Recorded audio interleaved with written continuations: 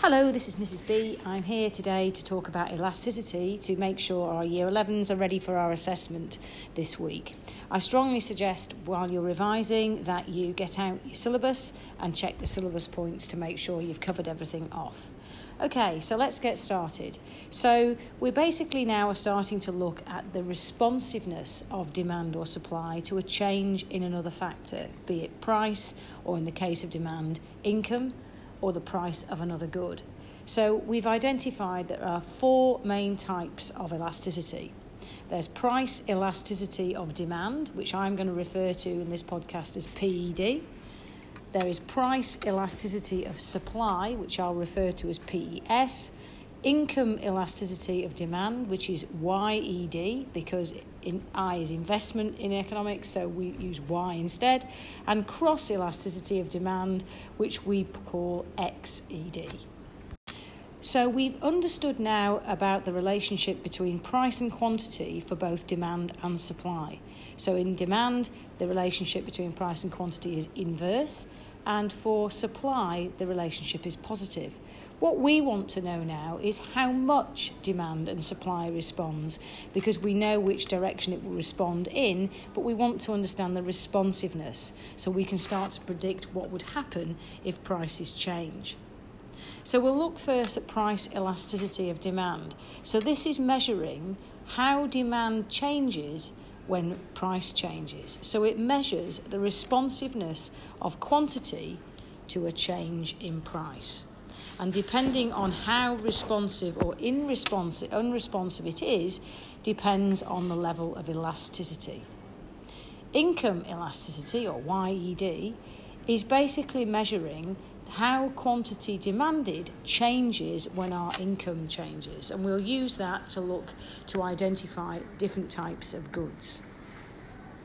Cross elasticity, or XED, this shows us the demand for good B, how that changes in response to a change in price of good A.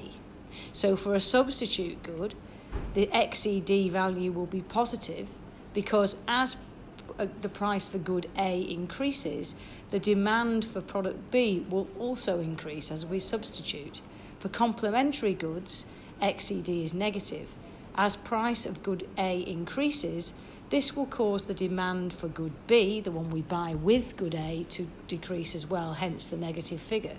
And if the figure you calculate is 0, this tells you that the goods are totally unrelated. So when the price of good A changes, it doesn't impact at all on the demand for good B.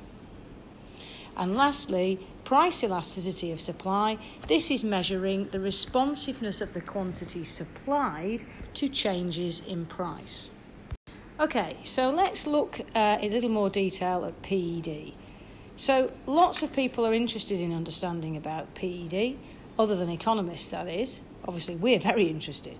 Businesses have a strong interest to know about PED because it allows them to make predictions of what will happen to their revenue.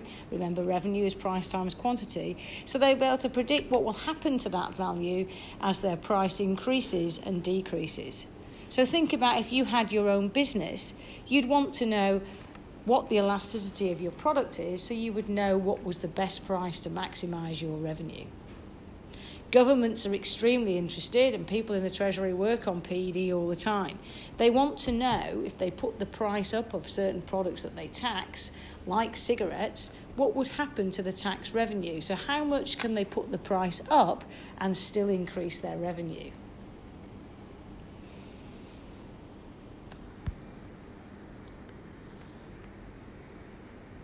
Okay, so we can measure PED in one of two ways. The first method is what we call the point method. And to do this, there are two formulae we can use. The first is that PED is equal to the percentage change in quantity demanded divided by the percentage change in price. Alternatively, we can calculate the change in quantity over the quantity and times that by the price over the change in price. Both will give you the same answer. Okay, this is called the point method because we're calculating the PED between two specified points on our demand curve.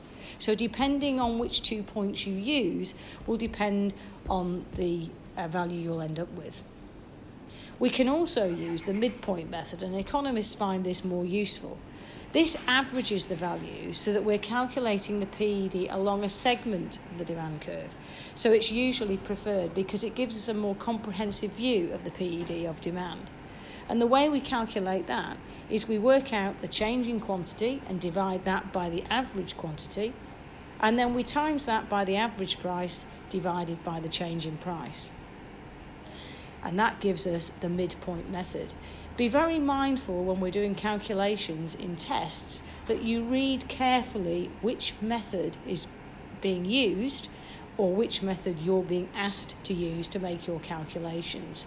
It's very easy to misread the question and end up therefore with the wrong answer.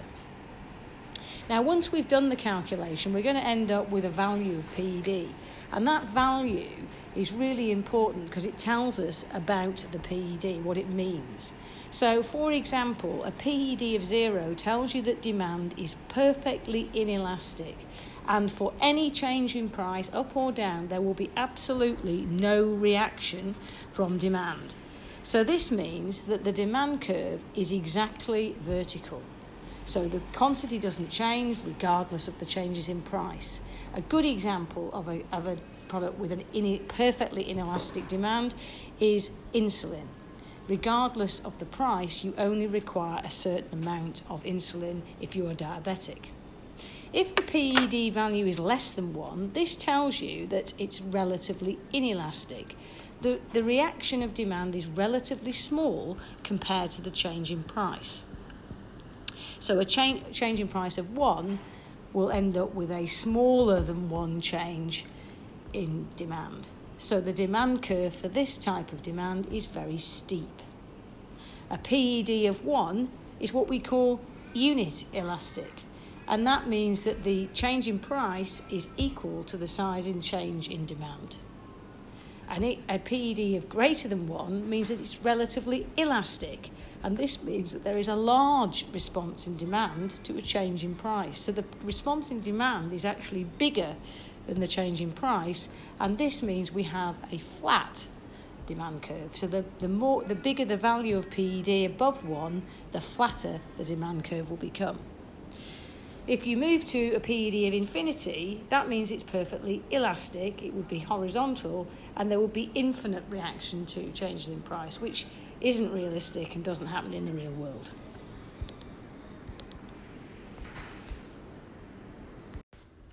So now that we know about the different values of elasticity and what that means in terms of the responsiveness of demand to changes in price, an important element we need to look at now is how we can look at revenue in terms of elasticity. So remember that total revenue is calculated by multiplying the price by the quantity. So if we have a product where demand is price elastic, a fall in price will lead to an increase in revenue. This is because when the price falls, the increase in demand will be a lot bigger than the change in price, so we'll compensate for it. So you'll end up with a higher revenue. So if you have a firm where the elasticity of demand is elastic, the best way to increase your revenue is to reduce the price. If your demand is inelastic, so you have a steep demand curve, a fall in price will actually decrease your revenue because the increase in demand that comes about from that fall in price will actually be smaller than the change in price, and therefore the overall impact will be a fall in revenue. So if you have an inelastic demand for your product, the best way to maximise your revenue is to put your price up. Now, in class, we've talked about having examples of those two. So you do need to make sure that you can draw the demand curve and you can put specific values on the price and quantity to demonstrate what happens to total revenue. The last total revenue to consider is when PED is 1, so it's unitary. A fall in price here would lead to no change at all in the firm's revenue. And this is because the change in the price is exactly matched in the change in demand, and therefore the total revenue is left unchanged. Okay, so let's think about things that will affect the elasticity. So what will make something more elastic or less elastic or more inelastic? Well, the first factor to consider is necessities. So the more inelastic a product will be if something is a necessity. So if you need to buy the product, it's something that you need, like, say, bread or milk or butter, then the elasticity will be much more inelastic because you're going to buy it regardless. So luxury goods have more elastic demand because they are more responsive to price, because you don't actually need to buy them. The second factor affecting elasticity is the number of close substitutes. So when there aren't many substitutes to the product that you're selling, the demand will be more inelastic because consumers can't swap from your product to another product very easily. So the more substitutes available, the more elastic the demand will be. So for example, chocolate bars, there's lots of different varieties, different types of chocolate you can buy. So therefore the demand for chocolate bars is very elastic. The third factor is the definition of market, and this is basically talking about how we define the market. So if something is broadly defined, so for example food, that is likely to have an inelastic demand curve because it's very broad. There aren't many alternatives, whereas something for a specific product is likely to be more elastic because there will be lots of different alternatives to that. So, for example, if you looked at T-shirts, that would have an elastic demand, whereas if you looked at something broader like clothing, there isn't an alternative. The next factor is the time available for a consumer to respond.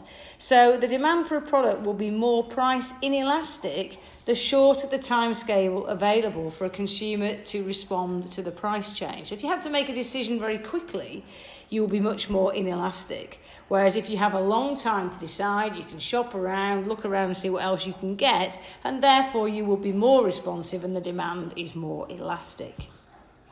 The next factor is the proportion of income spent on the product.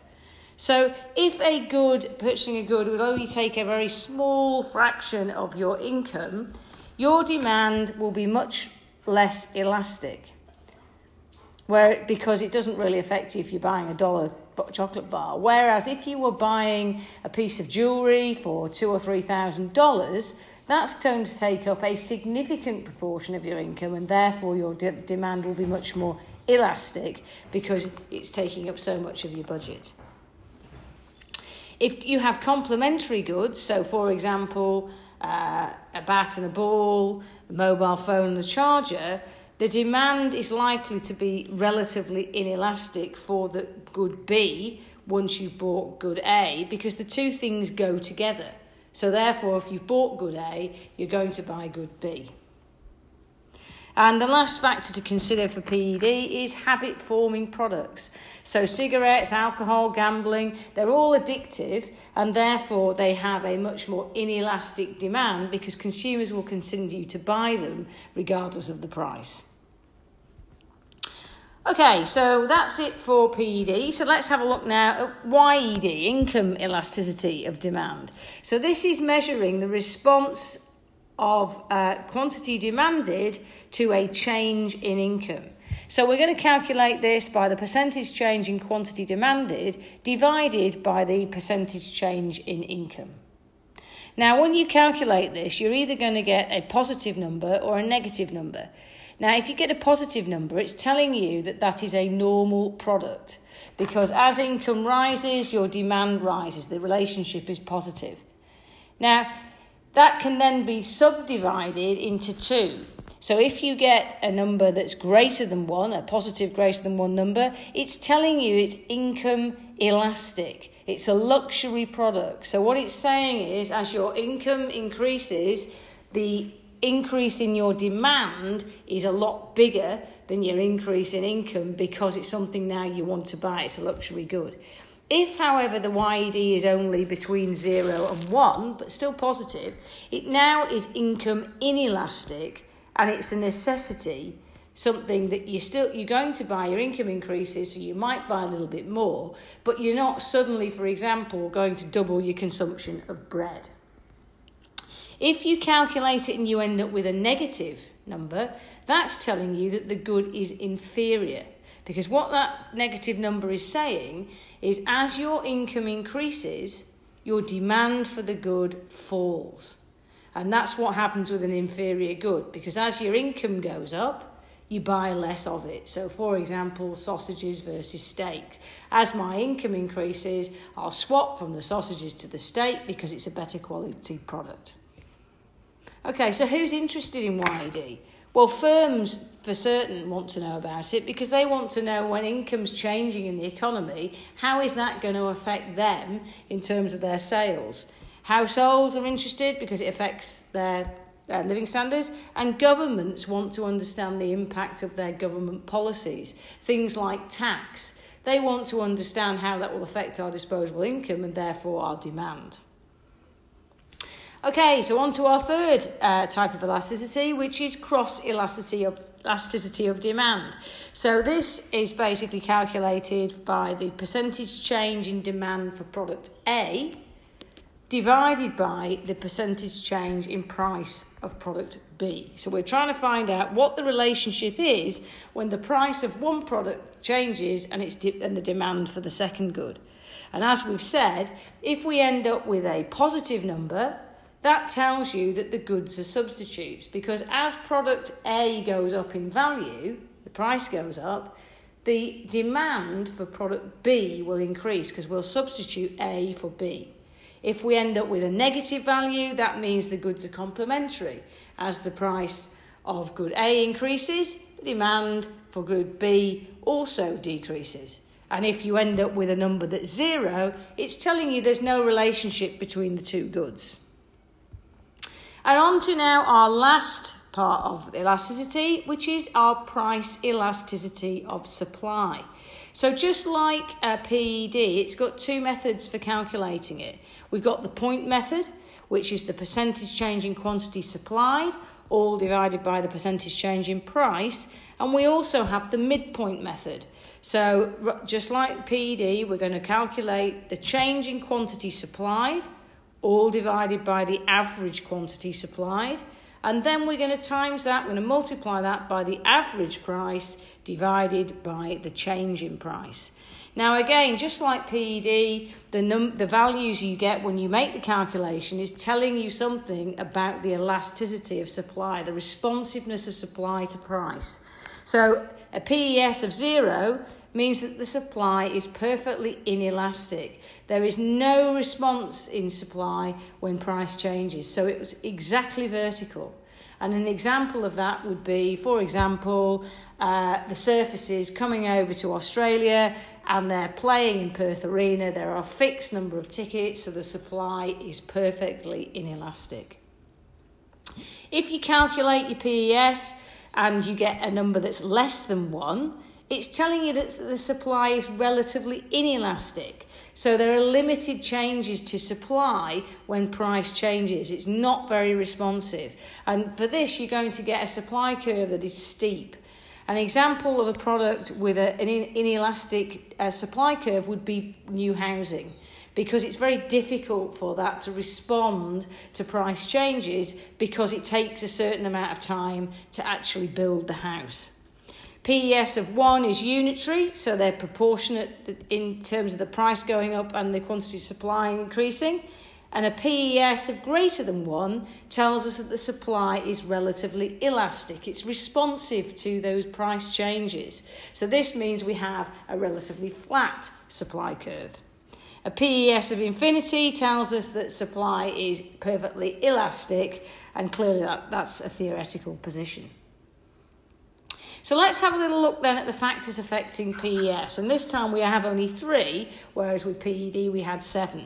So the first factor is time. So you need to consider how quickly a supplier can respond to price changes. So in the short run, it can be quite difficult for suppliers to actually respond to price changes. For example, if it's difficult to get hold of more resources. or the nature of the production process makes it difficult. But over time, supply can become more elastic because suppliers can now respond to the price changes. So we must consider timescales when we consider elasticity of supply.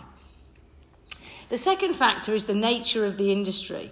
So, for example, agricultural products are actually very inelastic because of the nature of how we produce those goods. If the price, for example, of milk suddenly increases, it's very difficult for a dairy farmer to suddenly find a load of spare cows to produce more milk. So the nature of that product makes it an inelastic product. Think about manufactured goods. If you were running, for example, a dressmaking factory, it's relatively easy for you to respond to price changes because you can just increase the amount of time the production line is open or buy some more sewing machines to do that, so you can respond quickly.